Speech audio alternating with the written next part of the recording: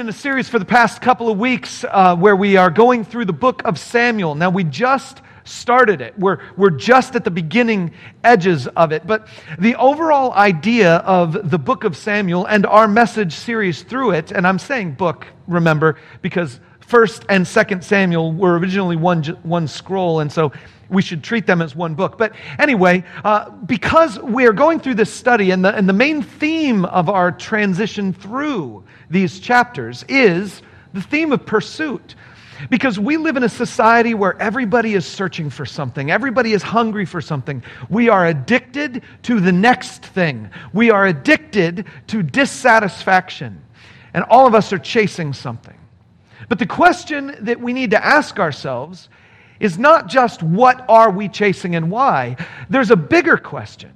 Because throughout the books of 1st and 2nd Samuel, the main character of the story is someone on pursuit for us. It's God. God is chasing us. God is pursuing us. And He's particularly looking for anyone who would pursue Him back. The theme verse for pretty much this entire series in both books of Samuel, I think, comes in the message God gives to one king about the next king. We've read it for the past couple of weeks. I'll put it up here on the screen again so you can see it from 1 Samuel 13. Samuel says to King Saul, "Your kingdom will not endure, because the Lord has sought out a man after His own heart and appointed him." This is God talking through Samuel to the king about the next king. The next king is going to be David, and that's this guy, the man after God's own heart. But we're talking about a man who wasn't just like God. All of us are made in God's image. We're talking about a person who was after God, who was pursuing Him. And so God is seeking someone who would seek Him. God is pursuing someone who would pursue Him. So last week was our first week to really dig into the book. The first week I gave you kind of an overarching story of where Samuel fits into the whole Old Testament context. But last week was our first real experience digging into the books of 1st and 2nd Samuel. And so I'll give you a quick little review by reminding you of the story. So first of all, there's this woman named Hannah who can't conceive. And she seeks God, and He honors her pursuit of Him by granting her a son. And she promises that she will then dedicate her son to God. In fact, that's one of the places in the Bible where we get this idea of baby dedication. She was going to dedicate her son to the Lord for his entire life, and she did. And God honored her pursuit of Him. But there's another fellow, a guy named Eli. And Eli has children. He has 2 sons, in fact. And Eli is not pursuing God, which is odd because he's the high priest.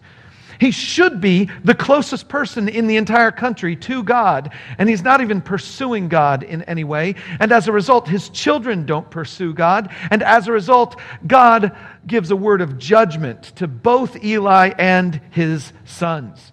A word of judgment that's going to go on for generations. But then we come to chapter 3, and we encounter the boy, Hannah's son, Samuel. And we see him in a couple very unique circumstances. I want to highlight for you just a few verses from 1 Samuel chapter 3. I'll put them up on the screen here. The first one, "The boy Samuel ministered before the Lord under Eli. In those days, the word of the Lord was rare. There were not many visions. One night, Eli, whose eyes were becoming so weak that he could barely see, was lying down in his usual place." Now, just to point out to you how immensely artistic the author of this book was. He does a lot of things throughout the book that I think are just cute, just cool, just interesting. For example, here is the word that there were not many visions in the land. And the very next sentence tells us that Eli, the high priest, could barely see. It's a juxtaposition of these two concepts that we understand he's talking about divine revelation from God. That's what this vision is. But the point is that Eli, the person who's supposed to be receiving those divine revelations from God, is a man who can barely see. You'll see that kind of stuff show up all over the place in 1st and 2nd Samuel. It's an interesting little thing proving to us that the guy who wrote it really knew what he was doing, and he had a plan for how he was doing it. But we're focusing here on Samuel. Samuel exists in a world where the word of the Lord was rare. Then, the next time we see Samuel engaging with the Lord, it's this: the Lord came and stood where Samuel was sleeping, calling as at the other time, Samuel, Samuel. Then Samuel said, "Speak, Lord, for your servant is listening." Eli wasn't listening to God, and Eli could barely see, but Samuel, he's listening. What's fascinating about this story is that God calls to Samuel. Samuel then goes to Eli, and he thinks that Eli is the one who's calling him. And he goes back 3 times. And the 3rd time, Eli realizes it's God. And I just got to tell you, if my son had come to me, and I had concluded that the voice he was hearing was God's voice, I would not have sent him back alone. I would have totally gone back to that same place myself to be like, I want to hear the voice of God too. But Eli just goes back to sleep. He sends Samuel. But Samuel, unlike everyone else in the story in the temple area, is listening. And the Lord said to Samuel, "See, I'm about to do something in Israel that will make the ears of everyone who hears about it tingle."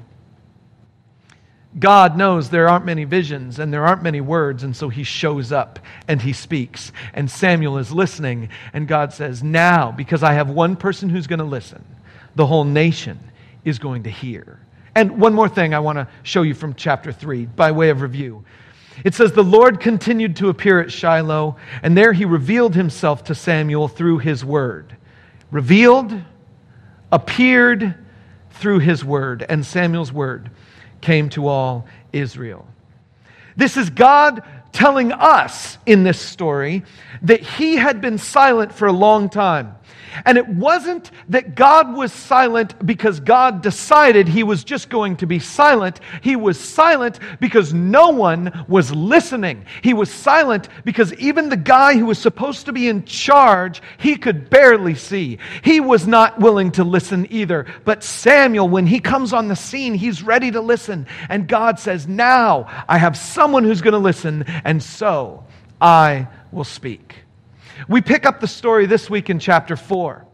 And in chapter 4, at the very beginning, we're reminded of this idea that Samuel is the one who is giving God's word to the people. And so I'm just going to read through it, and we're going to stop at a few strategic points along the way, and I'm going to point out some things for you in this story. Because this is a story today of the difference between those who would pursue God and those who would take advantage of him. Here we go. Chapter 4, verse 1 says, "And Samuel's word came to all Israel."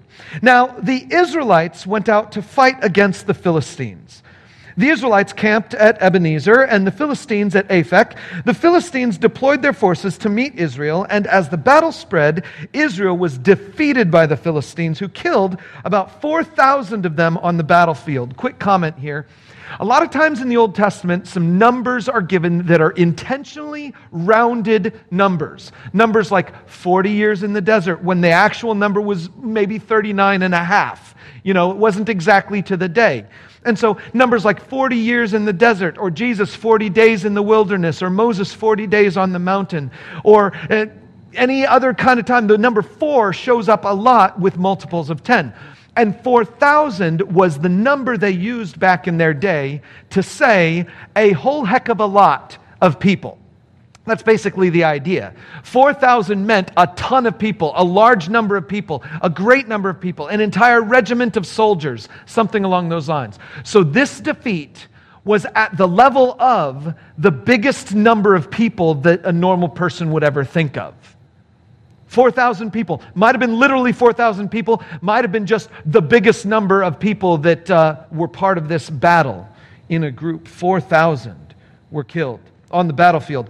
When the soldiers returned to camp, the elders of Israel asked, "Why did the Lord bring defeat on us today before the Philistines? Let us bring the ark of the Lord's covenant from Shiloh so that he may go with us and save us from the hand of our enemies." Now here, I'm pausing, because 2 things are happening here that I find incredibly fascinating.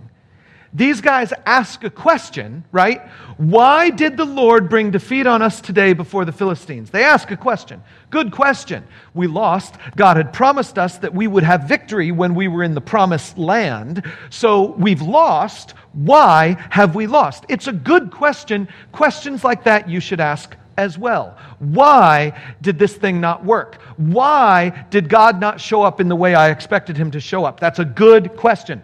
The problem is, they don't even try to answer it. What did we just see in verse 1? Just a few verses above it. The word of the Lord had finally come to Israel through Samuel. These guys have a question about the Lord. What are they supposed to do with their question? Well, they're supposed to go to the Lord and ask him, God, why didn't you show up the way we thought you would show up? But instead, they come up with a strategy. And their strategy is, let us bring the ark of the Lord's covenant from Shiloh so that he may go with us. Do you see what they're doing there? They're saying God didn't go with us before. Let's manipulate him to make it happen. God likes his ark. The ark was a special box. Let's go get God's special box, the Ark of the Lord's Covenant. Let's get God's special box and take the special box into the battle so that God will go with us. This is manipulation, pure and simple. This is, we didn't get from God what we wanted, so we will manipulate him to make it happen. I'm going to back away from Samuel for a little bit to take you into the ark stuff, the story, the important information about the ark. The first thing you need to know is that the ark was one of the things that God commanded on the mountain when he was giving Moses the Ten Commandments and the other laws. One of the things God commanded to Moses on the mountain was to build some things. Moses was supposed to build a tent that would be a place of worship and a place of meeting where God would meet with Moses and the people could meet with God. That was the tabernacle or the tent of meeting. God also said, I want you to make a box. And the box is going to do a couple things. First of all, it's a box of wood, and it's going to be overlaid in gold so that we know that this box is incredibly special.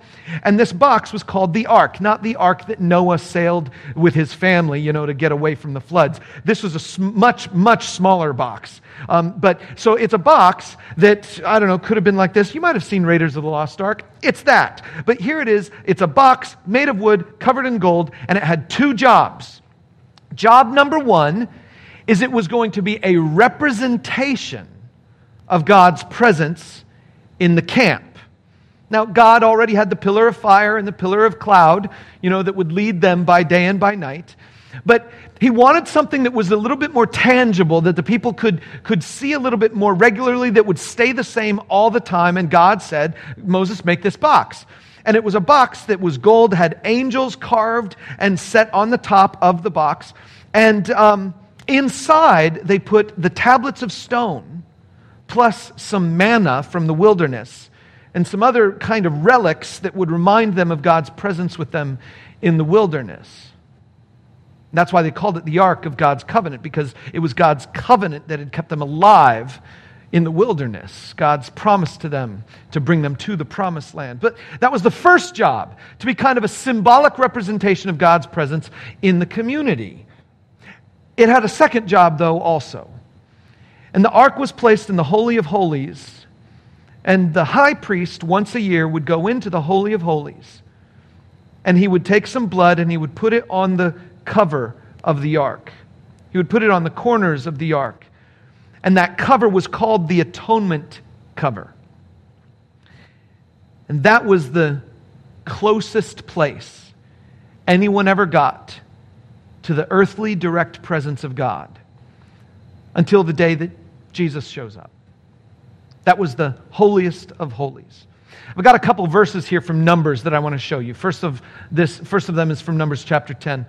And it says this, "So they set out from the mountain of the Lord and traveled for 3 days. The ark of the covenant of the Lord went before them during those 3 days to find them a place to rest. The cloud of the Lord was over them by day when they set out from the camp." So in this case, the cloud of the Lord kind of hovers above them. The ark is on the ground leading them, and the ark is going in front of them, and all the rest of them are coming up behind them. And so the ark is this symbolic place of the Lord is leading us to a place to rest. He is leading us to a place to rest. The ark was a symbol that one of these days we will be at rest in the presence of God. But let's skip back to chapter 7 in Numbers, and it says this, "When Moses entered the tent of meeting to speak with the Lord, he heard the voice speaking to him from between the two cherubim above the atonement cover on the ark of the covenant law. In this way the Lord spoke to him." It actually tells us how Moses heard God. God had a voice that would sound from the ark cover. And so it wasn't just that that's the place where the high priest would put the blood for the atonement once a year. It was also the place where Moses himself could directly hear the voice of God from somehow above the ark. Interestingly enough, we are told that Samuel was sleeping near the ark when he heard God call to him.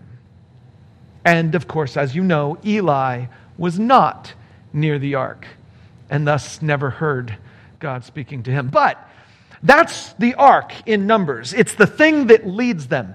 And it shows up again in the book of Joshua in a very interesting way. The book of Joshua shows us that the ark of the covenant of the Lord, of all the earth, He's the Lord of all the earth, will go into the Jordan ahead of you. As they are getting ready to enter into the promised land, they are met with the river Jordan. And the river Jordan is the border between the land God had promised them and the land of the wilderness. And so they are entering into the promised land. They need to cross the Jordan. And the Jordan River is this major symbolic river of them finally getting to their place of rest, their promised land. And so the ark is going to go first. The ark is going to go ahead of you. And as soon as the priests who carry the ark of the Lord of all the earth, set foot in the Jordan, its waters flowing downstream will be cut off and stand up in a heap. This is a moment of faith for these leaders. They have to take the ark, carrying it on the carrying poles. No one touched the ark. They're carrying it into the water. And they have to be brave enough, strong enough, and they have to be men of faith so much that they will say, God is going to let us lead. God is going to empower us to lead, and He will not kill us as we enter into this water. And it tells us that as their feet touched the water, that's when the waters receded, the ground became dry, and they went to the middle, stood in the middle on dry ground, while all the other people walked past. And then they, with the ark, followed the people out. But there's an interesting thing that just happens there. The ark and the priests lead into the water, but then the people cross, and the ark at that point follows them. The second time the ark shows up in the book of Joshua, it's in the back. Take a look at this. So Joshua, son of Nun, called the priests and said to them, "Take up the ark." Oh, actually, this is the second half of that verse. No, go back to that. That was right. "Take the ark of the covenant of the Lord and have 7 priests carry trumpets in front of it." And he ordered the army, advance. Advance where? Do you know what this story is? Joshua chapter 6? This is the story, Joshua, in the battle of Jericho.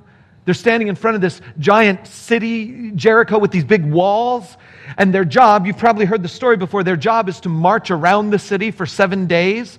And they're going to march around the city, and as they march around the city, they're just going to do nothing but, march and blow trumpets and stuff. But on the 7th day, they're going to have everybody yell, and God is going to make the walls fall down. That's how the story goes, and that's what actually happened. But now this is near the beginning, and Joshua is saying to them, "Take the ark and have the 7 priests carry trumpets in front of it." And he ordered the army, advance, march around the city with an armed guard going ahead of the ark of the Lord. Now the army is in front, and the ark is bringing up the rear. It's a fascinating thing. The ark was leading them all through the wilderness to find them a place of rest. They come into the promised land. It gets into the place of chaos first, turns it into a place of rest. Everybody else walks across, and then the ark follows. And from that point on, the ark is behind them. They are marching around the city with the army in the front, and the ark is now in the back. And they win this victory. But what's fascinating is their second battle, they lose. This is what the story says. Let's skip ahead to that. So Joshua tore his clothes and fell face down to the ground before the ark of the Lord, remaining there till evening. The elders of Israel did the same and sprinkled dust on their heads. And Joshua said, "Alas, sovereign Lord," get this, "why did you ever bring this people across the Jordan to deliver us into the hands of the Amorites to destroy us? If only we'd been content to stay on the other side of the Jordan." Joshua says, "Why, God?" And the Lord answers, said to Joshua, "Stand up. What are you doing down on your face? Israel has sinned. They have violated my covenant, which I commanded them to keep. They've taken some of the devoted things. They've stolen, they have lied, and they have put them with their own possessions. They've taken something that belonged to God and treated it like it was their own. They've taken something that belongs to God, treated it like it was their own. They have stolen, they have lied, they have violated the covenant. Joshua, that is why you lost. Joshua, that is the answer. You came to the ark for the answer. You asked me the question. You got the answer. That's the problem. The problem is sin. And guess what happens next? They deal with the sin. They go back and they win. They defeat the Amorites. They win that next battle. But guess what? The ark is not mentioned at all in that battle or ever again in the book of Joshua. The next time we hear the word ark in the Old Testament is in Judges chapter 20. And in Judges chapter 20, it's people who are seeking God to find out whether or not they should go into battle or whether they should let a thing just go. They're saying, "God, should we fight or should we not?" And so they go to the ark for the answer. And the next time we hear about the ark is 1 Samuel chapter 3, when a little boy is sleeping next to it. But we're now in chapter 4. And these people have just found defeat in battle. And they say, "Why have we lost this battle?" And their answer is, "I know, let's go take the ark and use that to convince God to fight with us." Hopefully by all of that background, you know this is not going to work out very well for them. It's one of the worst decisions the people of Israel ever made. They've made a lot of bad ones. Here it is, verse 4. "So the people sent men to Shiloh, and they brought back the ark of the covenant of the Lord Almighty, who is enthroned between the cherubim." Just the way the author puts that, the ark of the Lord Almighty, who is sitting there, right there. He's enthroned right there between the cherubim. That's where his voice speaks to people. And Eli's two sons, Hophni and Phinehas, were there with the ark of the covenant of God. Not only does Eli allow them to steal the ark from Shiloh, not only do Hophni and Phinehas allow them to steal the ark from Shiloh, but Hophni and Phinehas go with it into the battle.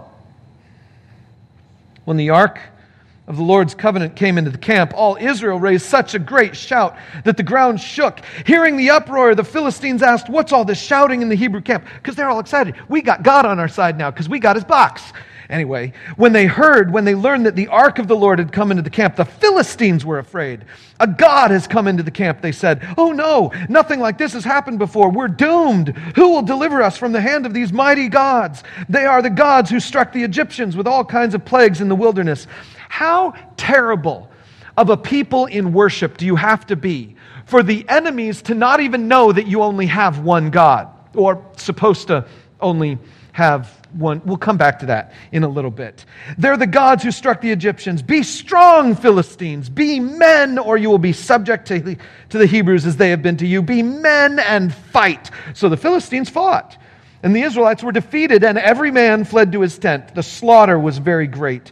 Israel lost 30,000 foot soldiers.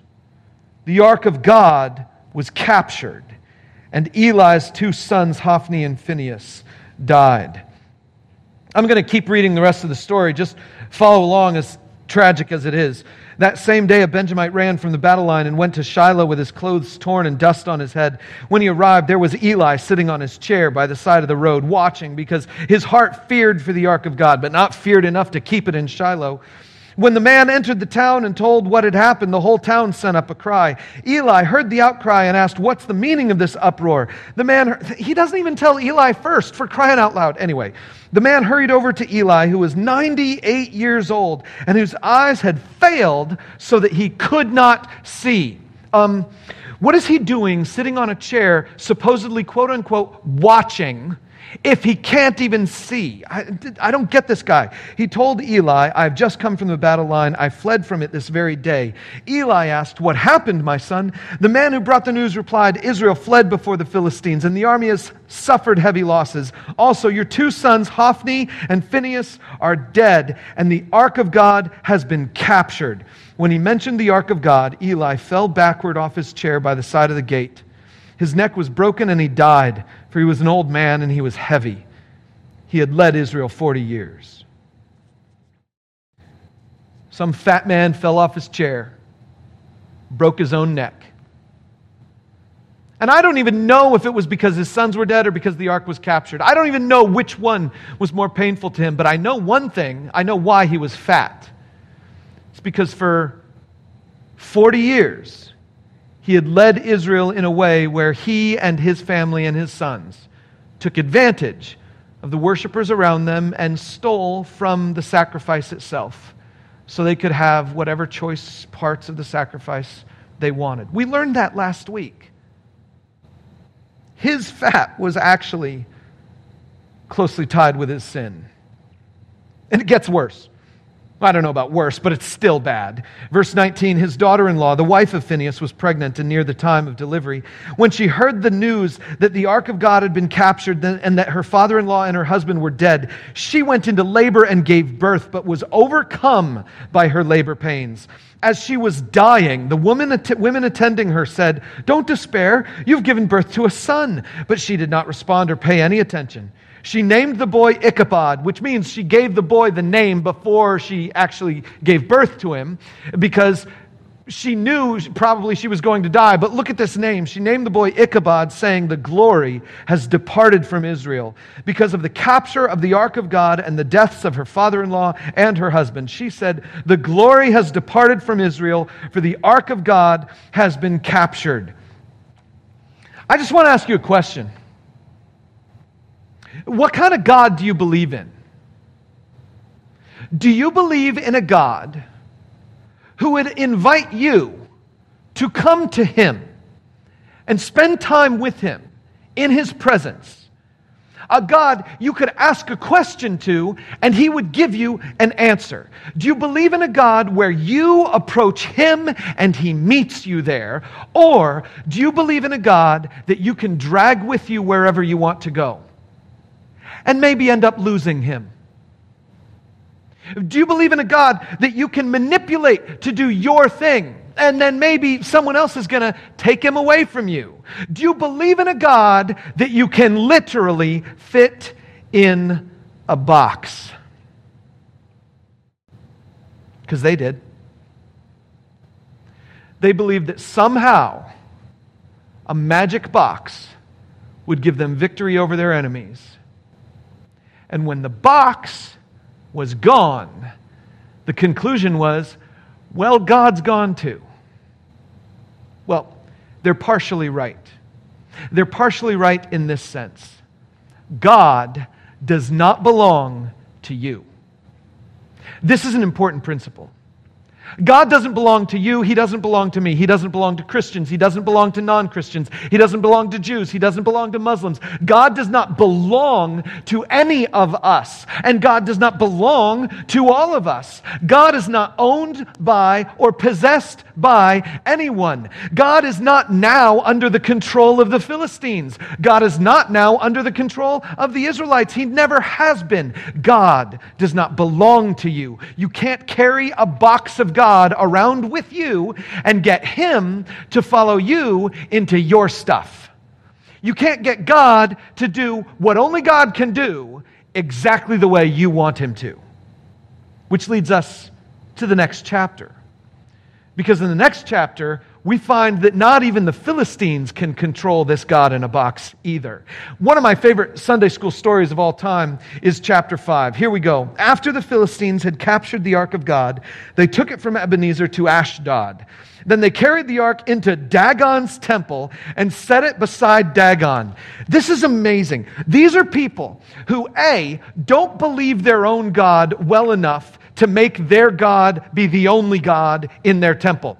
They're so happy that they just captured the defeated God from the Israelites that they bring him in the box, the ark, into the same temple as their God and put it next to their God. I don't even understand this. I mean, clearly the gold box probably looked better than their statue to Dagon. I don't know. But just the idea of not trusting your own God well enough to keep him by himself, instead bringing in this other box of God and putting it next to him, that whole part of the story just absolutely makes me want to laugh. But it gets so much better. Here it is. Then, verse 3, when the people of Ashdod rose early the next day, there was Dagon fallen on his face on the ground before the ark of the Lord. I just love this detail. Like their statue is worshiping the one true God. Their statue is kneeling down in front of the ark. Their statue is fallen on his face, just like, if you remember, Joshua had done. Fallen on his face before the ark of the Lord. Well, what do you do when your statue falls down? Well, you do what you always do. They took Dagon and put him back in his place. Because the God you really want is a God you can put in his place.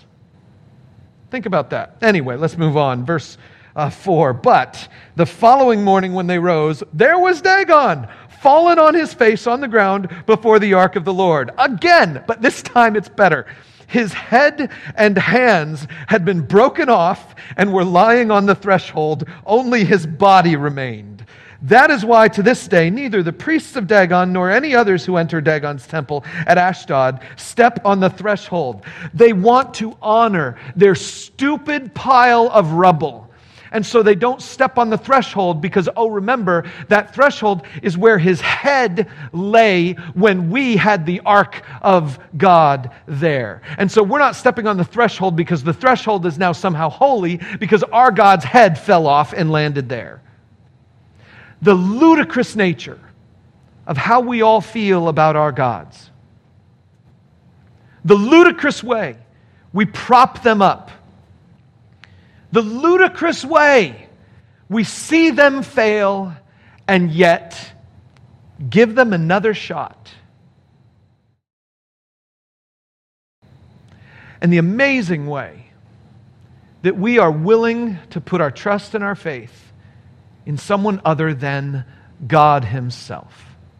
Even putting our trust and our faith in a golden box. Keep reading. The Lord's hand was heavy on the people of Ashdod and its vicinity. He brought them devastation. He brought devastation on them and afflicted them with tumors.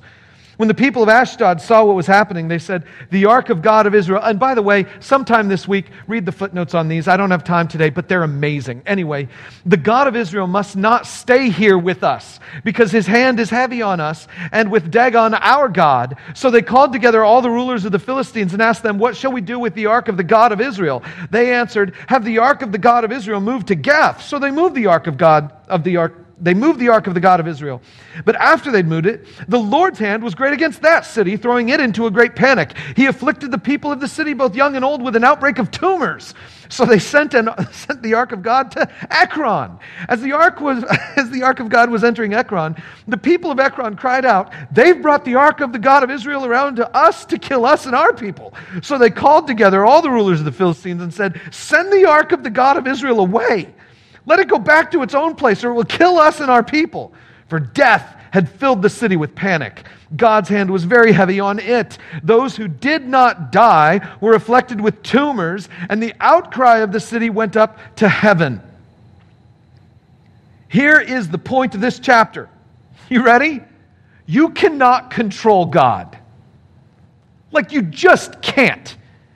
You think God is this God in a box, and so you bring him, and he's one of your new treasures, and you put him next to your previous gods, and your previous gods fail you, but you prop them back up. But you've got this cool little trinket, this cool treasure, until finally you realize this one's not working for you either, and so you're going to move it along to someone else, and so you pass this one on to someone else, and it doesn't work out for them either, and so then they pass it along to someone else, and finally everybody's like, we want nothing to do with this God in a box. You can't control him. You can't own him. He doesn't belong to you. And you can't control him.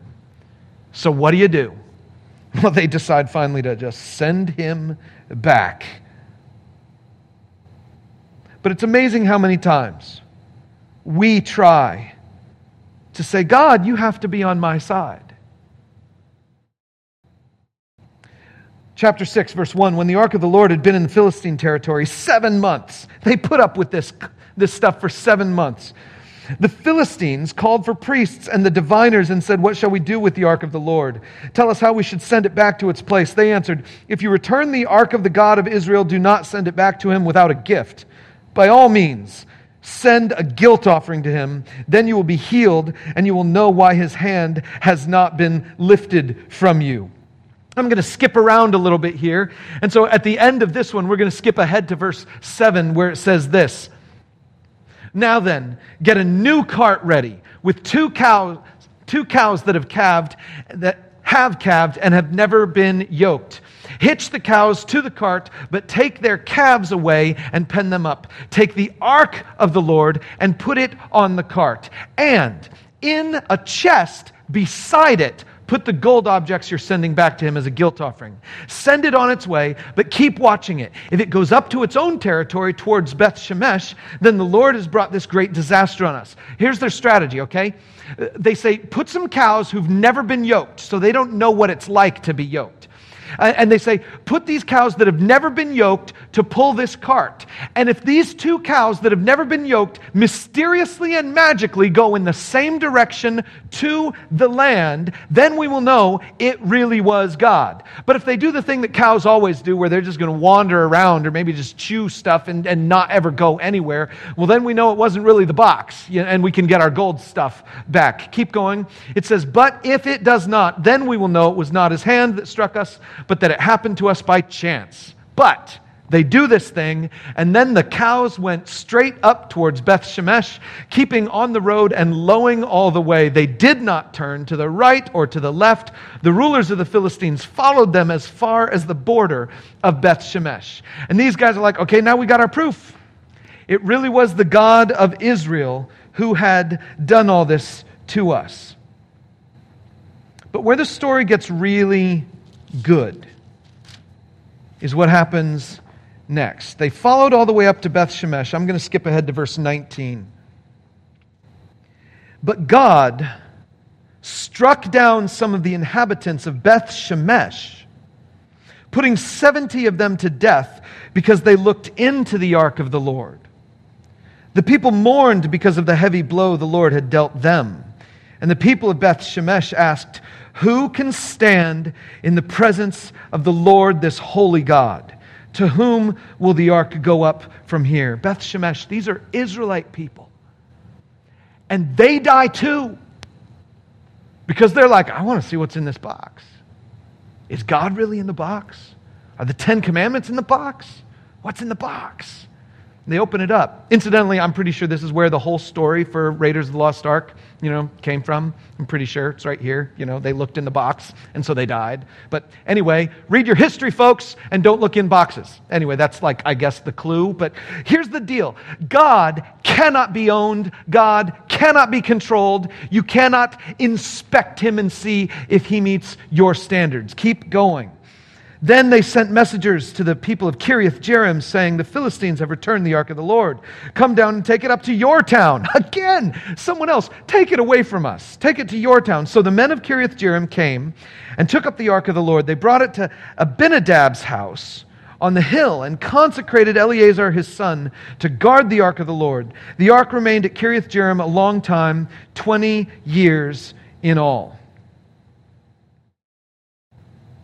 Then all the people of Israel turned back to the Lord. So Samuel said to all the Israelites, if you are returning to the Lord with all your hearts, then rid yourselves of the foreign gods and the Ashtoreths and commit yourselves to the Lord and serve him only, and he will deliver you out of the hand of the Philistines. So the Israelites put away their Baals and Ashtoreths and served the Lord only. And now, did you notice Samuel just spoke? At the very beginning of this whole ordeal, we find out that the word of the Lord had come to Samuel and had come to all Israel through Samuel. Now, the word of the Lord is back in Israel. Problem, we had a battle, we lost the battle, we have a question. Why did the Lord let this happen? God's word is available now. They say, why did this happen?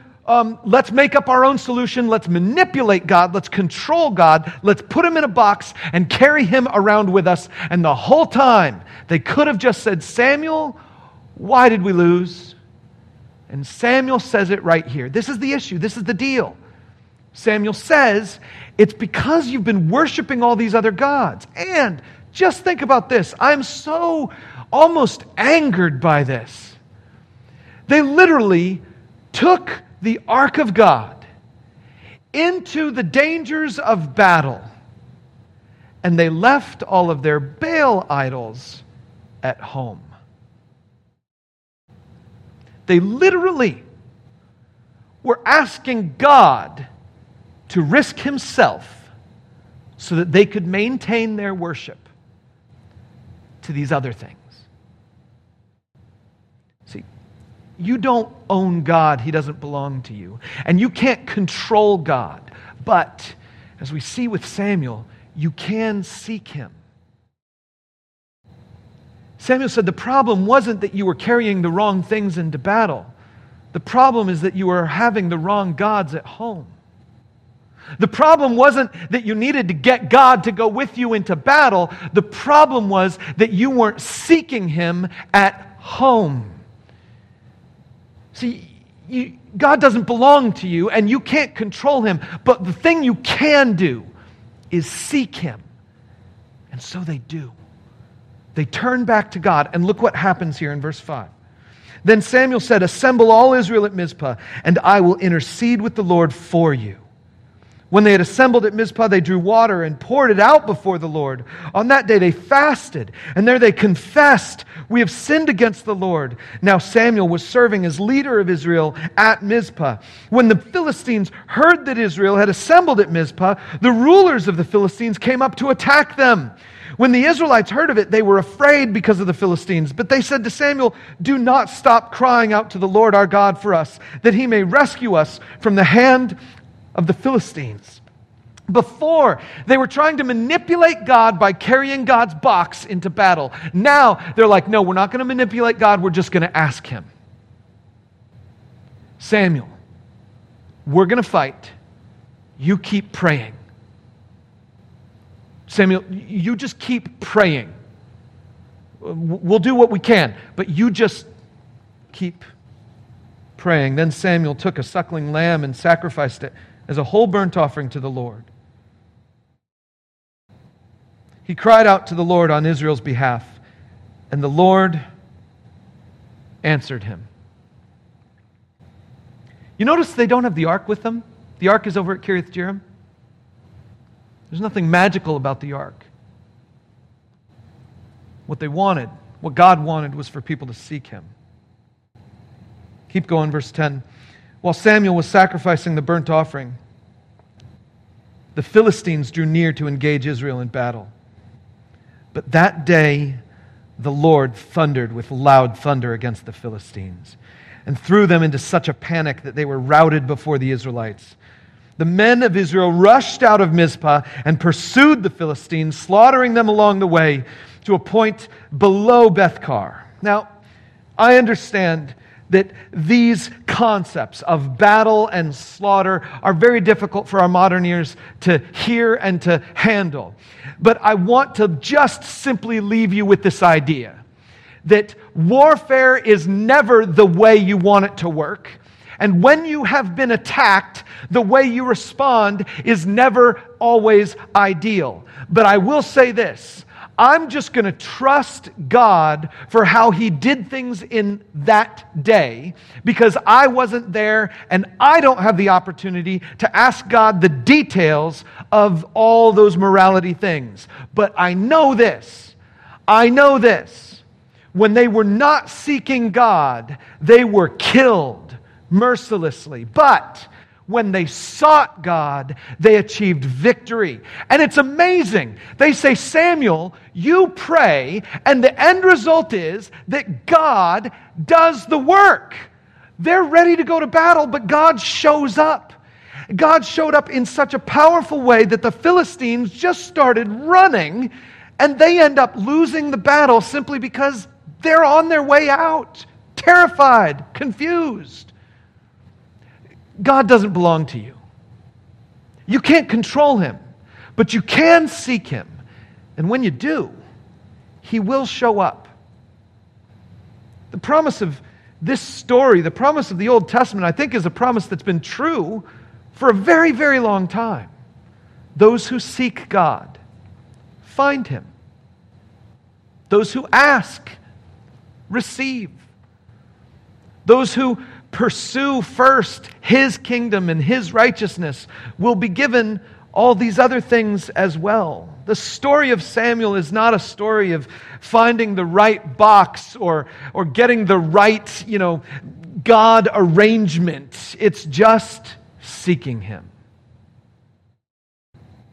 Here's the epilogue. It picks up in verse 12. Then Samuel took a stone and set it up between Mizpah and Shen. He named it Ebenezer, saying, "Thus far the Lord has helped me." Ebenezer is a Hebrew word that literally means effectively stone of help, or a stone that symbolizes help. Earlier on in these chapters, they used the word Ebenezer, and now we know how it got its name. Ebenezer saying, "This far the Lord has helped us." So the Philistines were subdued and they stopped invading Israel's territory. Throughout Samuel's lifetime, the hand of the Lord was against the Philistines. The towns from Ekron to Gath that the Philistines had captured from Israel were restored to Israel. And Israel delivered the neighboring territories from the hands of the Philistines. And there was peace between Israel and the Amorites. Amorites, the same people that they had lost against when Joshua fell before the ark of God. Just an interesting story. Move on. Samuel continued as Israel's leader all the days of his life. From year to year, he went on a circuit from Bethel to Gilgal to Mizpah, judging Israel in all those places. But he always went back to Ramah, where his home was, where his mom and dad were. And there he also held court for Israel, and he built an altar there to the Lord. Here is the deal. We are always tempted to think that God is our God. Christians today especially, they think that God is our God. He's put us in this country because He likes us best. He's given us the privileges that He's given us because we're somehow better than other people. We're the chosen people. In fact, a lot of Christians sort of feel like God is on their side so they can do whatever they want to do and God has to show up for them. They will do all kinds of plans and strategies and say, well, we're working for the Lord. But what that really means is we're doing our own thing and we just claim that God is going to be along for the ride. But here's the deal. You don't own Him. God doesn't belong to you or to me. None of us can claim that we've got the corner on the God market. Number two, you can't control Him. Sometimes He's going to do a thing that you don't understand and you don't like. Sometimes you're going to go to battle and you're going to lose. Sometimes you're going to face some kind of hardship. And it's going to be like, why is this happening to me? And you're going to be tempted. You're going to be tempted. Should I manipulate God? Should I manipulate the situation? What is the thing that I did wrong that I need to get right in my life? Oh, I didn't take the ark into the battle, even though no one has ever taken an ark into a battle before. We should do that because that will get God to follow us. I know I've found the strategy for how to convince God to work on my behalf. No. You don't control God. You can't control God. But, and here's the good news, you can seek Him and He'll show up. The story of Samuel so far is really just a story of one guy who's willing to seek God. One guy who's willing to listen to God. But at this point, he's now stepping out. And he's the guy who doesn't just listen to God. He's not just the guy who is willing to hear from God. He's not just the guy who seeks God. He's the guy who helps others seek Him too. It's what the priest was supposed to be, but he failed. It's what Samuel is doing now, pointing other people to God. So as you enter this week, I want you to take this mindset. The mindset that God is ready to meet you in the midst of your circumstances, but He's not going to show up through your own manipulation, and He's not going to show up just because He has to, because He belongs to you. He's going to show up when you seek Him. He's going to show up when you reach out to Him. He's going to show up when you say, God, your will be done, not my will. He's going to show up when you say, God, your kingdom first, not my kingdom. He's going to show up when you say, God, you, not me. And when you seek Him, pursue Him, and cast aside all these other things, all you got to do, baby, is pray and let Him fight the battle. And then, look to someone around you and help them do the same. Help them set aside all of their false gods and ideas of God, and help them pursue the God who will show up when you seek Him. Let me pray for you. Thanks for listening to this message from Lafayette Community Church. We are all about helping you live the life you were made to live. God made you. God loves you. And His plans for you are perfect. So if you are anywhere near Lafayette, Indiana, join us this weekend at one of our worship gatherings. And wherever you are, check us out online at LafayetteCommunityChurch.com.